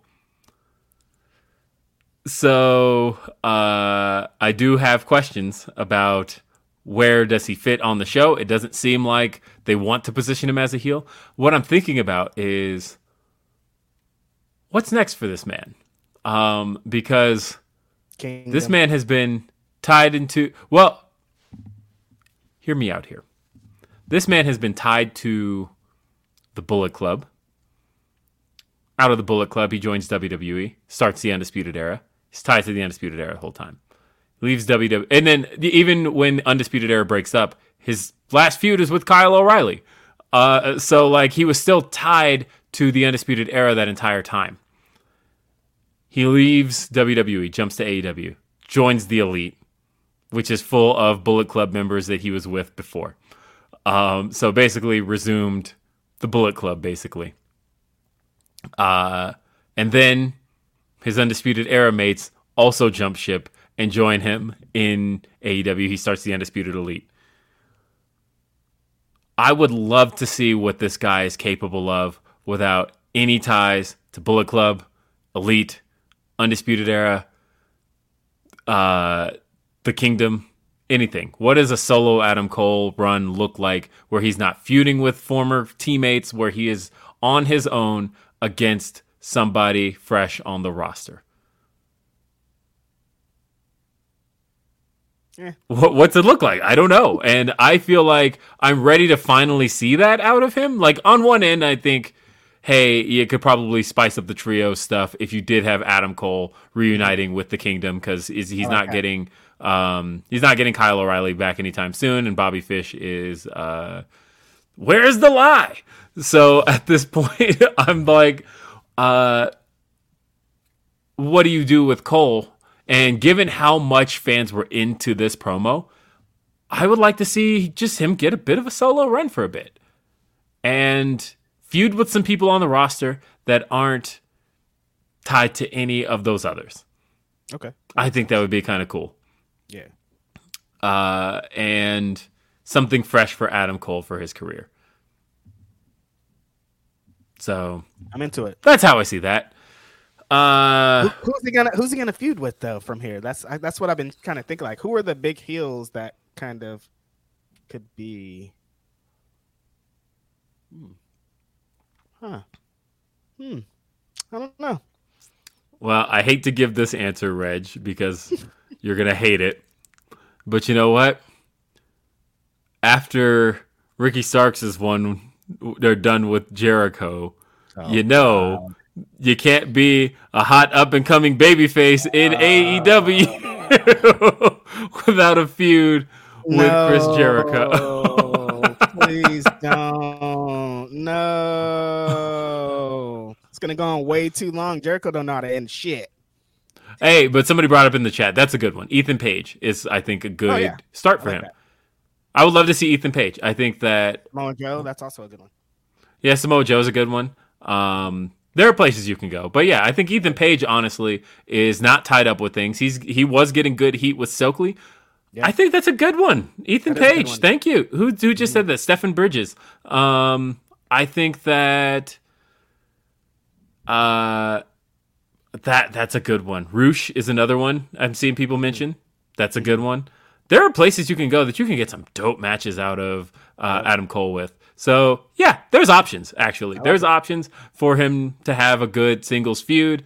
I'm seeing Miro brought up, although I don't know if Miro right now, just because if the issue was Miro didn't want to lose, I think Cole's he's got to win. Oh, or Jeff Jarrett. There's a good one.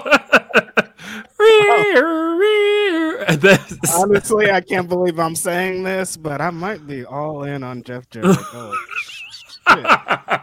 Bro, no, when he came out live, I was like, hey, man, I get it, dude. Like, no, he gets genuine heat.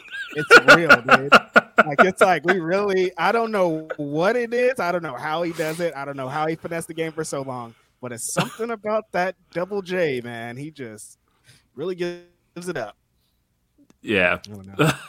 Either way, there are options for a babyface Adam Cole that I think you can go with and have a meaningful feud. But yeah, I would like to see Ethan Page. I would like to see, because I feel like they've kind of lost his momentum since he was doing pretty well and all that stuff. And he had a match with Bryan 2 weeks ago, and we haven't seen him since on TV. Obviously, he's been doing the stuff with Matt Hardy, but I think there's something there. I think that's a good one. Stick with Ethan Page. Yep, Tony Khan, if you're watching, Ethan Page. Mm-hmm. So then we had tag match that saw the team of Jungle Hook taking on Lee Moriarty and Big Bill.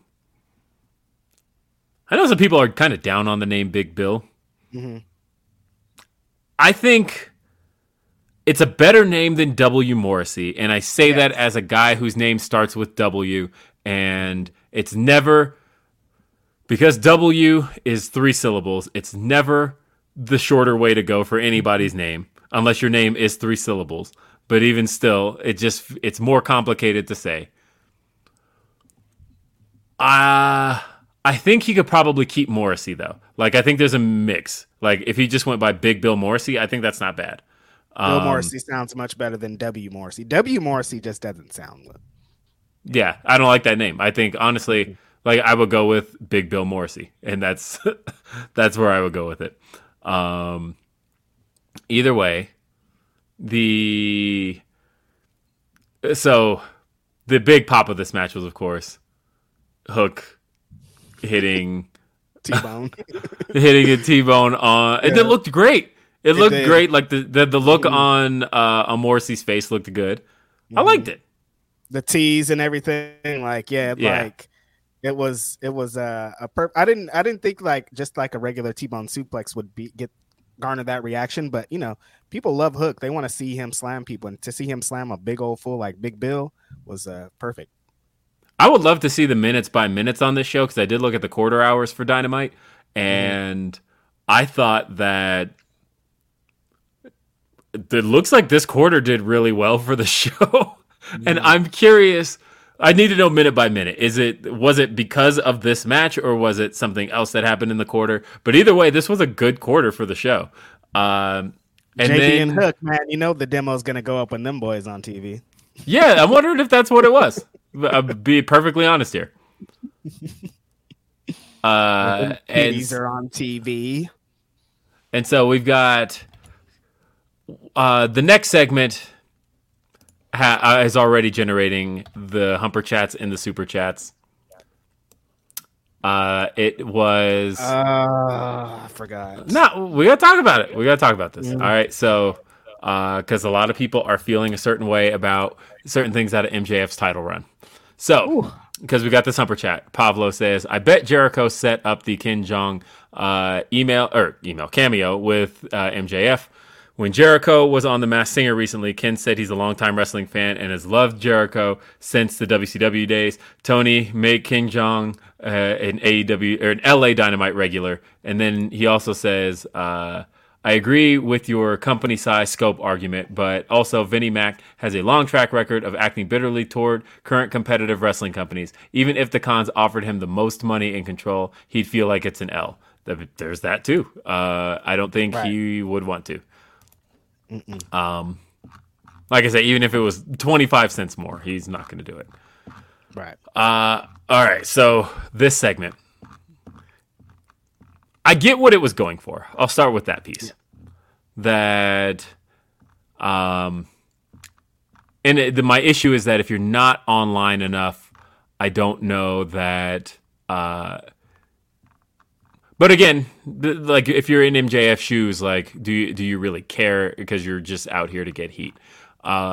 So of course it started with Konosuke Takeshita in the ring, and Takeshita says that, or no, see, he's just in the ring and he's interrupted by MJF, and MJF gets on the mic and he starts going in on Takeshita, but the things he's going in on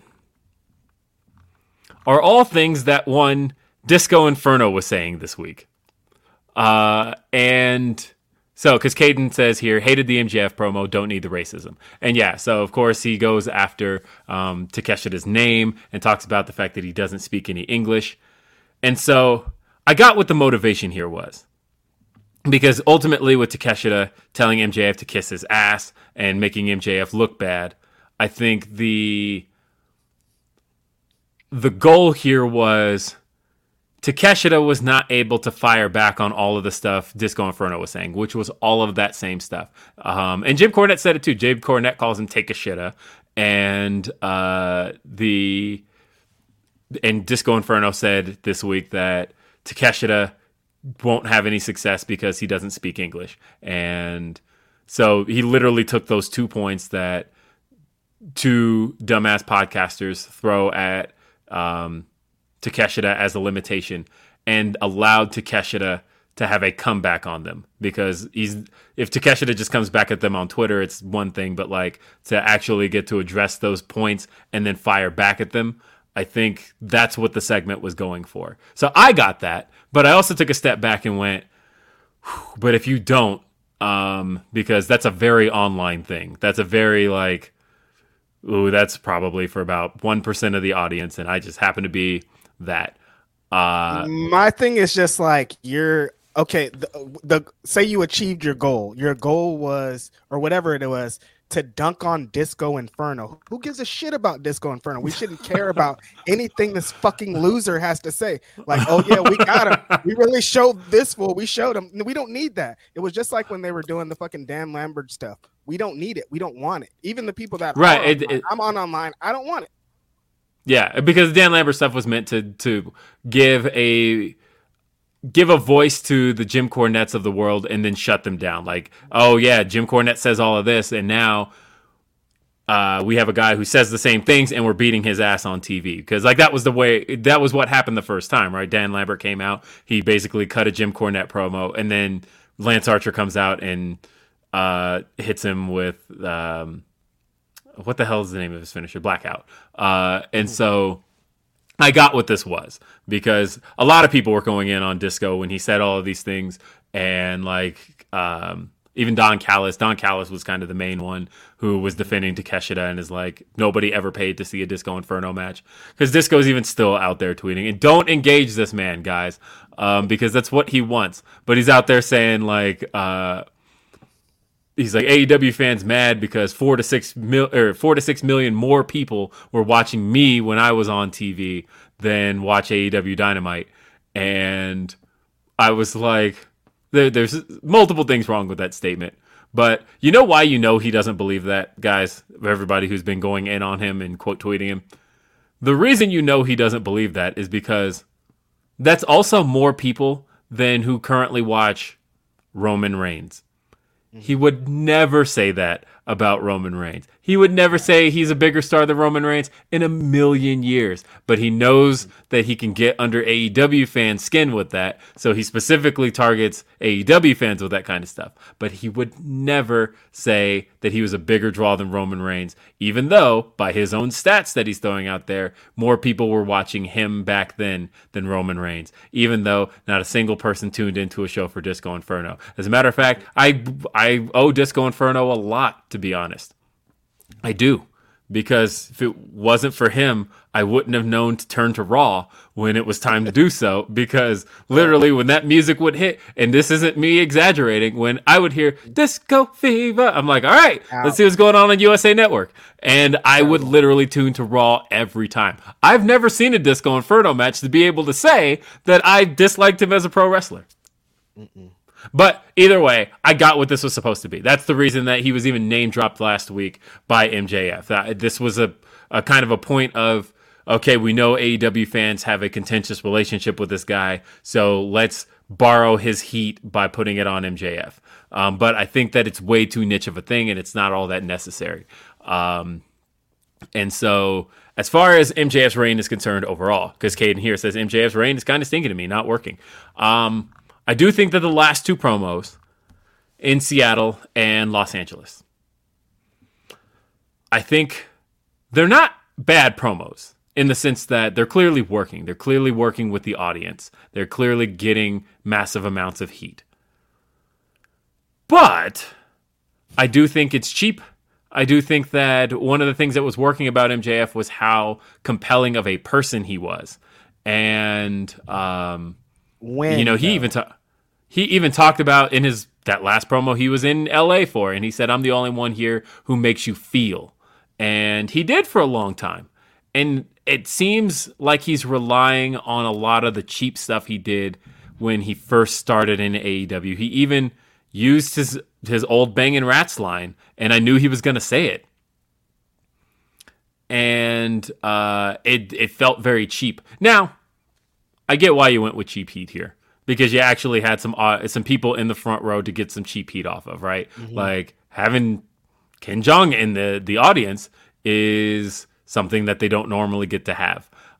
So getting to roast him about his canceled sitcom, and he's a wrestling fan, you knew he was kind of in on. I don't know if he's in on that, but it's one of those, he knows how this works. Freddie Prinze Jr. literally used to write pro wrestling and praises MJF all the time on his podcast.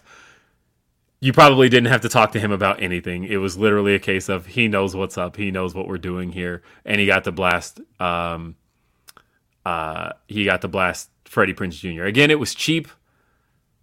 It's heat. It is. Yeah, I don't know. I was definitely more into MJF in the summer, for sure. I think Redmond brings up a good point in here. He's feuding with Bryan Danielson, who is in a promo. Most of MJF's best promos were against Punk, who was a great promo. So he had a lot to respond. It was like a lot of give and take. Like here, it's all giving because nobody's giving him back on the promos, and that might be throwing him off. But I think on top of that, people are upset at what I knew they were going to get upset at when MJF became champion, because he's never going to defend the belt. He's going to defend the belt like 6 times throughout his whole reign, and it's going to be mostly promos. Mm-hmm. If you got to fill promos every single week, it's way easier to do cheap heat promos than it is to do these personal like promos of the year. You know what I mean? You know what's interesting though? I feel like this is kind of an old wrestling trope, because I see Caden says in the chat, he says, I feel your world champion shouldn't need cheap heat. So you say that, but then I think about cases where, you know who relied on cheap heat a lot? CM Punk as world champion.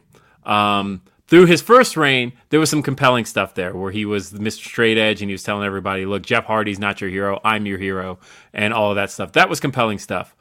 And then remember when he turned heel in 2012, and it was right.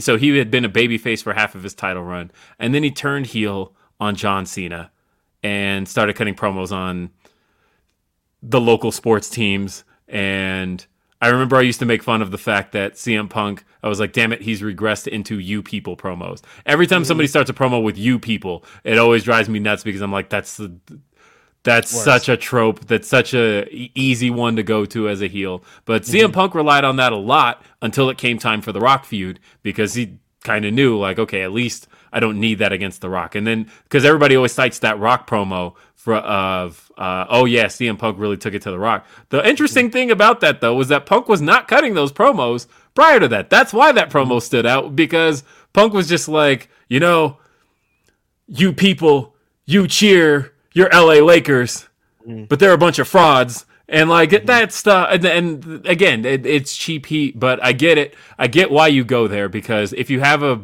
heel that's essentially seen as cool to the audience, and MJF through a lot of the summer was seen as that, and through the fall, he got cheered at Full Gear. Right, and like Punk had that same problem where he was getting cheered. He was a babyface, and they had to turn him. And it's like, how do you get these crowds to boo him? You got to go the cheap route. Mm-hmm. And yeah, I don't know. I get why it's done, but it also feels like exactly that. It feels cheap. It's cheap. Yeah. So, because there are people who have pulled off cheap heat well. Obviously Redmond brings up Hollywood Rock. That was some of the best cheap heat of all time, right? Finally, The Rock has come back to run his mouth on all your candy asses. Like, that shit is amazing. That Hollywood Rock concert, that all was just cheap heat. Like, he got a guitar and sang cheap heat. You know what I mean? Yeah. And so I'm hoping that, because, like, you mentioned Brian not being like a promo guy, but like some of the best stuff Brian's ever done has been his promos. I'm hoping that they do eventually find a personal way to take this feud and do allow him and Brian to get to kind of square off on the mic, because yeah, the crowds are at least responding to it. So it's hard to say it's not working. Like, when I keep seeing from people on Twitter, they're saying this reign's not working, this reign's not working. You can't really say that, because like, the crowds are responding and the ratings, like, I know Punk threw the overall ratings under MJF at him, but MJF's individual segments are still kind of the highest of those shows. So like, it's hard to say that it's not working. Is it compelling is the question. And no, I don't feel it's compelling. And I think that's where it needs some work. And yeah, as far as the racism stuff is concerned, again, he threw old Japanese tropes at people, and he was literally quoting the same people he mentioned last week in the promo. And I think that it's too online in a sense. Takeshita should have punched him in the mouth as soon as he started talking that shit. Anytime you let someone talk shit about you and then you just don't do anything, that makes you look weak.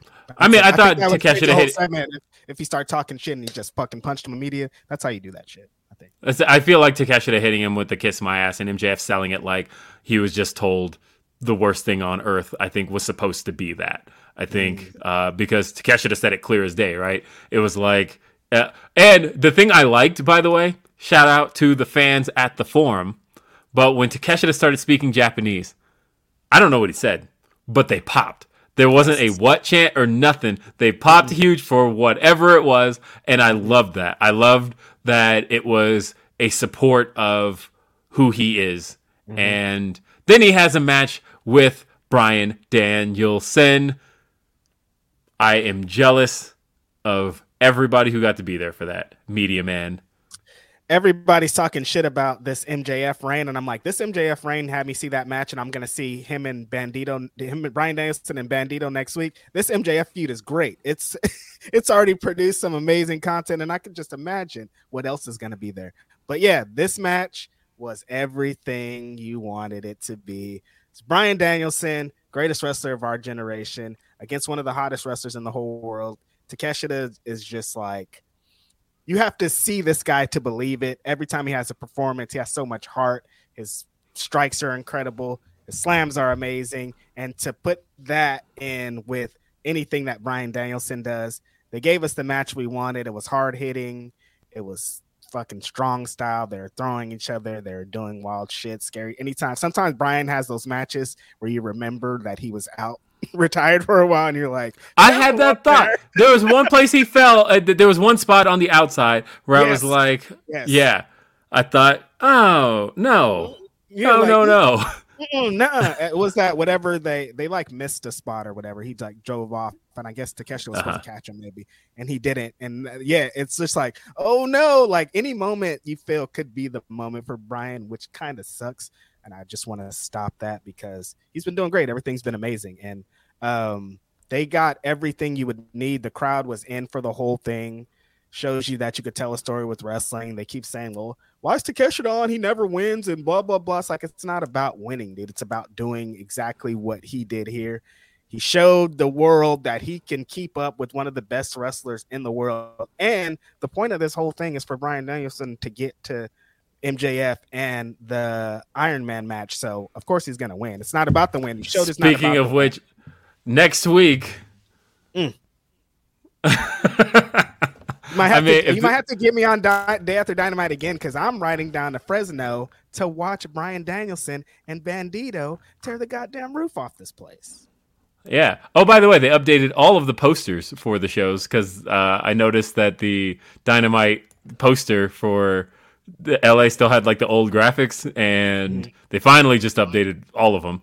I'm interested in what ends up being on that Fresno card because... front and center on the updated version of the poster. Front and center is Kenny Omega. Why? Why did you put together a brand new poster and put Kenny front and center on it? I'm wondering what ends up being announced that involves him. Because usually when they update the posters closer to, it usually involves people on the card. Like they added Adam Cole to it. And like it's a very updated poster. It looks like something for next week's show for sure. But why? Who's Kenny wrestling? And are the Bucks on it? Yes. Okay. The Bucks are on it, but they're not together. Like in the post, usually they'll put the three of them together, but literally front and center on the poster. I'm going to put this on the screen as a matter of fact because I am just a little bit curious. There's a trick, by the way, on AEW's website because they use Wix, and if you know how Wix works, there's a way to get high-res images off of their site. But next week's show, you ready for it? Front and center is Kenneth Omega. Look at that. No. Why? Why is that? Interesting. What's he gonna do? So we talked a lot about the women's tag match already, but we'll still talk about just a little bit more. Obviously, I think a lot of people were anticipating that there was going to be a negative reaction for Tony. I feel like there kind of was, but more so, I think it was in favor of Jamie Hayter and not so much. That's it. Yeah, because like every time Jamie did stuff, they absolutely cheered, and. I don't know. I'm kind of ready for the swap anyway. It is time to turn Jamie. And yeah, we've been talking about Pops all show. You want to talk about Pops. Jamie Hayter is over like Rover, my boy. And it's been funny because we've seen a pattern of this with AEW Women's Champions. We've seen people be excited about the AEW, some woman winning the belt. She wins the belt. 2 weeks later, people hate her. Jamie Hayter, exact opposite. She's getting hotter every single week. These crowds want her so bad. When her music hits, it's like you talked about it a few weeks ago about how she came up in her homegrownness, and she's the closest to Becky Lynch that AEW has. And I saw it, dude. Like it's real. She's fucking over. Yeah, they love it. They love her. Of course, yeah, the reaction to there not being Mercedes there definitely was felt. Because if you turn to Twitter, there was like all the focus was on. The next segment didn't really hit for me. You want to talk about segments that didn't hit? Jericho Appreciation Society. Thumbs down. How was Singing Judas though?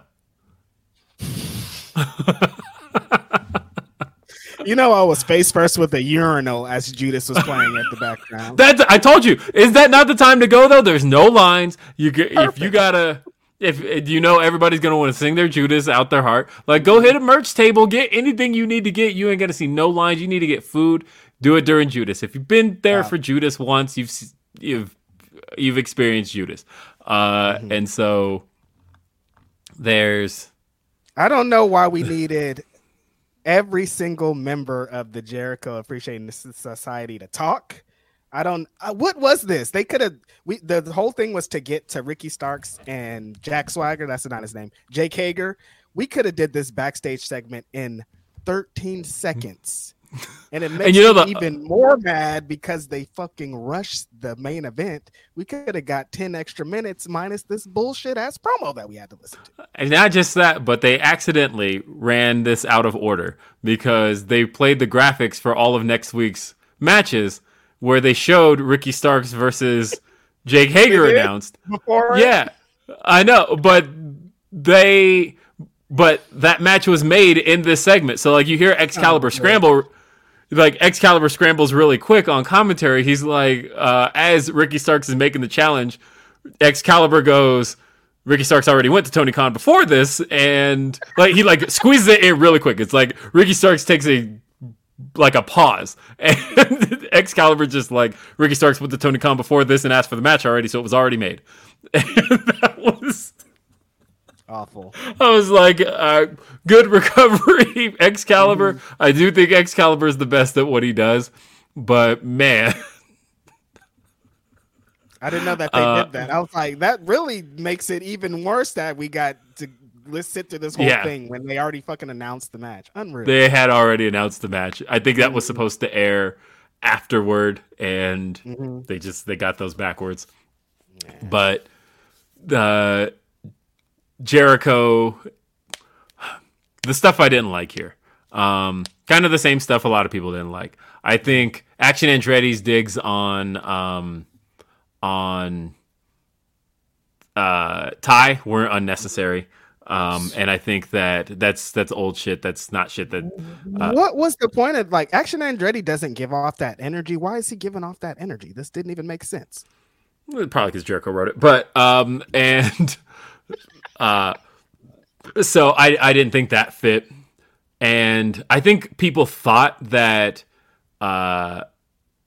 when Ricky said to Count Succula that he was still talking about Ty, I don't think he was.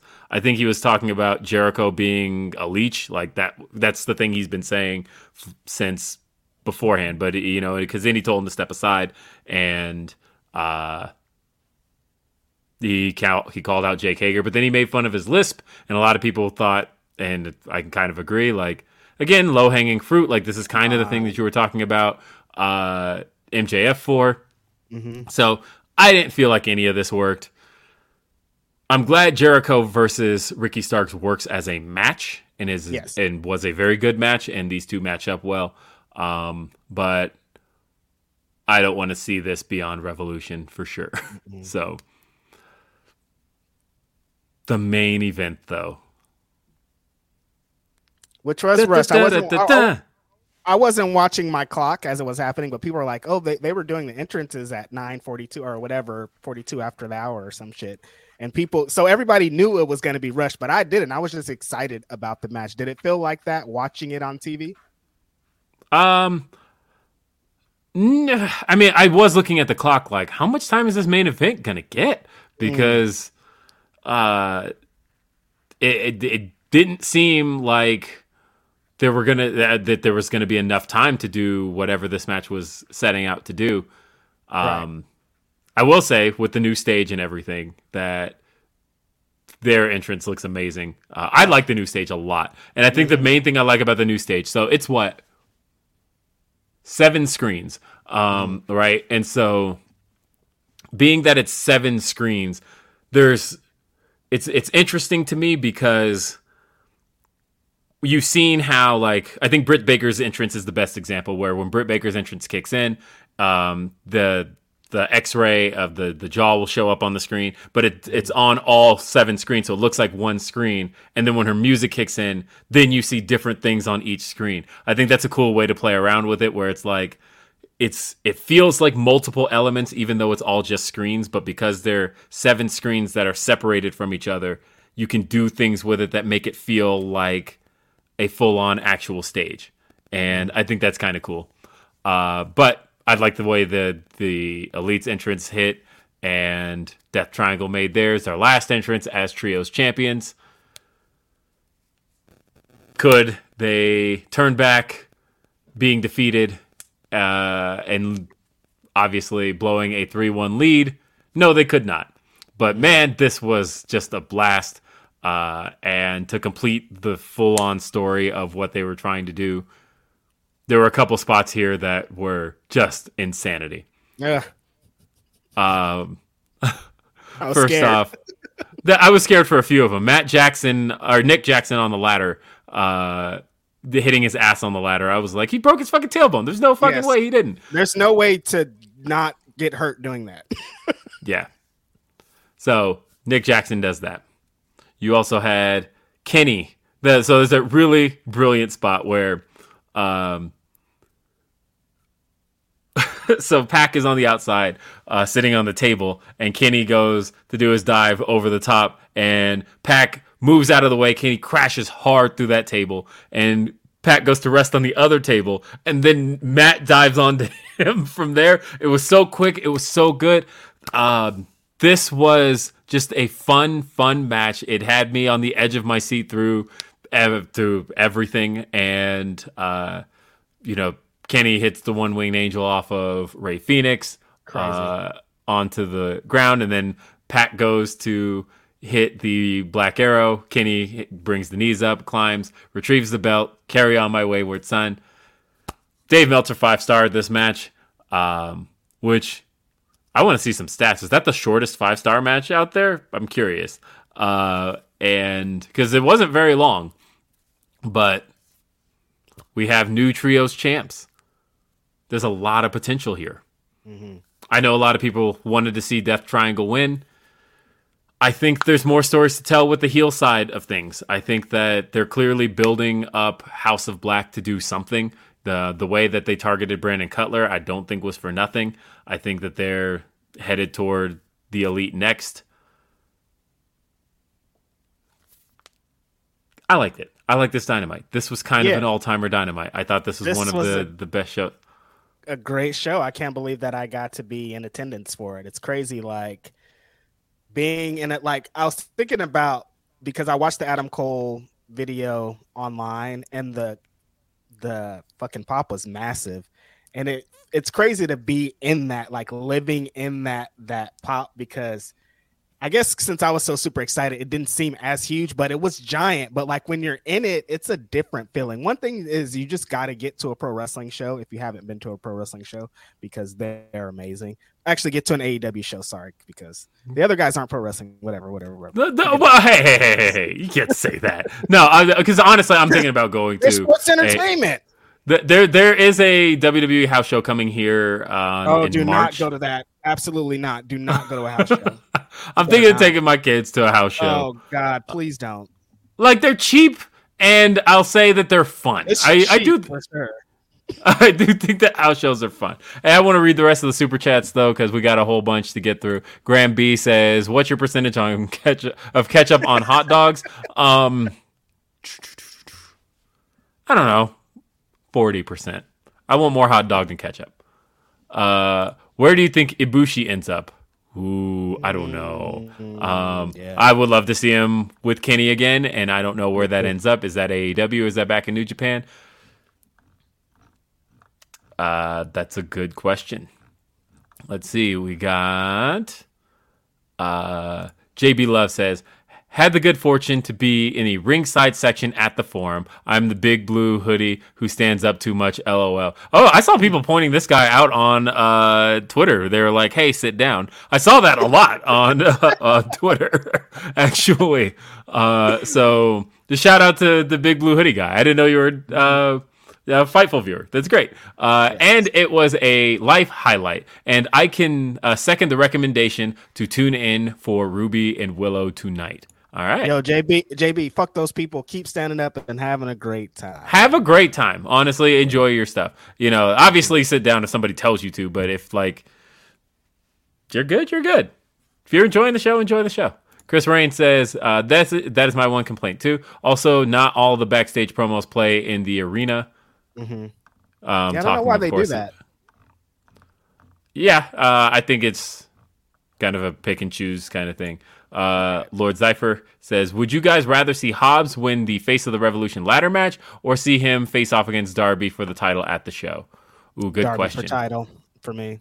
You just want to see it straight up for the title? Okay. Mm-hmm. JB Love says, one thing we discussed was that there weren't a lot of clear face versus heel matches. We ended up cheering for both sides a lot. At least we could boo JAS.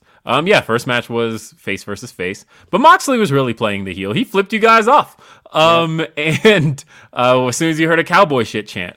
And, I'd say the main event, the Elite are supposed to be the baby faces, but I will say in Los Angeles with that crowd, Death Triangle got to be. The Elite were definitely booed in LA. Yes. Because yeah. Against luchadors. Yes. So, and then of course Brian and Takeshita, same deal, the baby faces. Mm-hmm. So yeah, I can see that for sure. Chris Watson says, I want to hear your thoughts after listening to For the Trap by 64.5 AR. I can't listen to it without busting out laughing because it's so damn bad. I don't know what that is, and that sounds like I don't want to know what that is. I haven't listened to it. Let's see. Albert Ponce says, I can see a scenario where New Japan told TK you can use Mercedes, but she competes here first. Britt drops the line to set things up down the line. Maybe. Maybe that's the case. I don't know. I truly don't know anymore.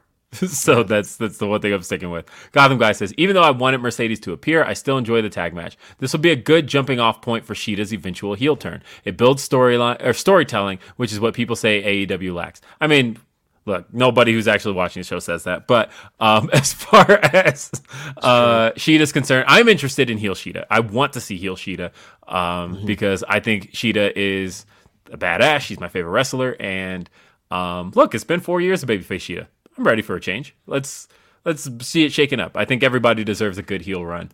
Gotham Guy says, by the way, I'm so glad Sheeta threw the kendo stick right in the middle. Otherwise, it would have undermined the ambiguity of who it was meant for. I'm glad she threw it in the middle too, because I don't think she should be siding with Britt. I think it should be a case of Saraya and Tony just represent outsiders. Obviously, right. Sheeta is still... Britt and Sheeta are still mortal enemies. They've had 3 matches against each other in AEW. These two do not get along. But, look, Saraya and Tony represent the outsiders who have been taking these spots, and I am done with that. I can see that as a character thing. Suplex Media says, great shows, gentlemen. Thanks for making the wrestling world a better place. Be safe. Take care. Thank you, Suplex Media. Always appreciate you. That.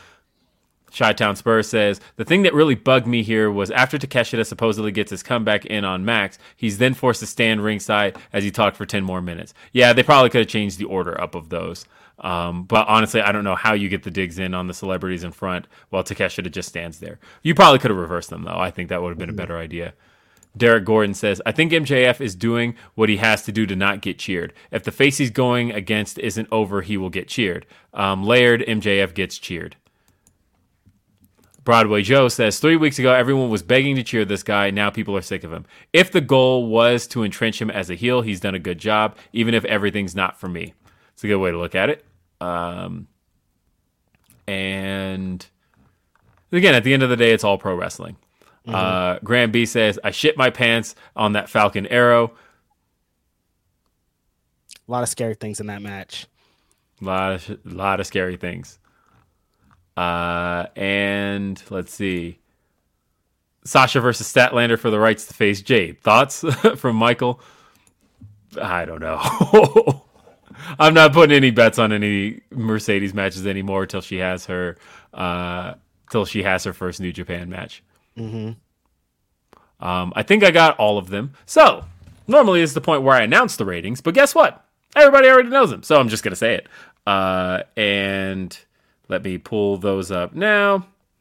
But let's see. So we have, not that I don't already know what they are, but I just want to make sure I get them accurate. The ratings did a 967. This was the highest rating since October 26th, my birthday, which was the show in, was that in Norfolk, Virginia? I want to say it was in. And yeah, did 967. And so that was on the higher end of the shows. Did a 0.33, 18 to 49. And looking at the quarter hours, pretty much it was kind of an up and down show. They did lose after after the women's tag match. The ratings did drop a solid 80,000 people. Woo! So, and then it rose back up another like 20,000 after that. So I don't know if that was a case of no Mercedes tuning out, or if that Jericho Appreciation Society shit didn't hit. I don't know, but that is the lowest quarter of the show, is the quarter after the women's tag match. Nuts. All I'm right. sure some people tuned in for Sasha, so I mean, I'm not surprised. Well, folks, I got a wrap. So that's it for this edition of Day After Dynamite. Tune in next Thursday for Righteous Reg. See us tomorrow. We'll be on Grapsody. See you next time. Have a great day. Peace. Peace. Everybody in your crew identifies as either Big Mac Burger, McNuggets, or McCrispy Sandwich. But you're the Filet-O-Fish Sandwich all day. That crispy fish, that savory tartar sauce, that melty cheese, that pillowy bun. Yeah, you get it. Every time. And if you love the Filet-O-Fish, right now you can catch two of the classics you love for just $6. Limited time only. Price and participation may vary. Cannot be combined with any other offer. Single item at regular price. Ba-da-ba-ba-ba.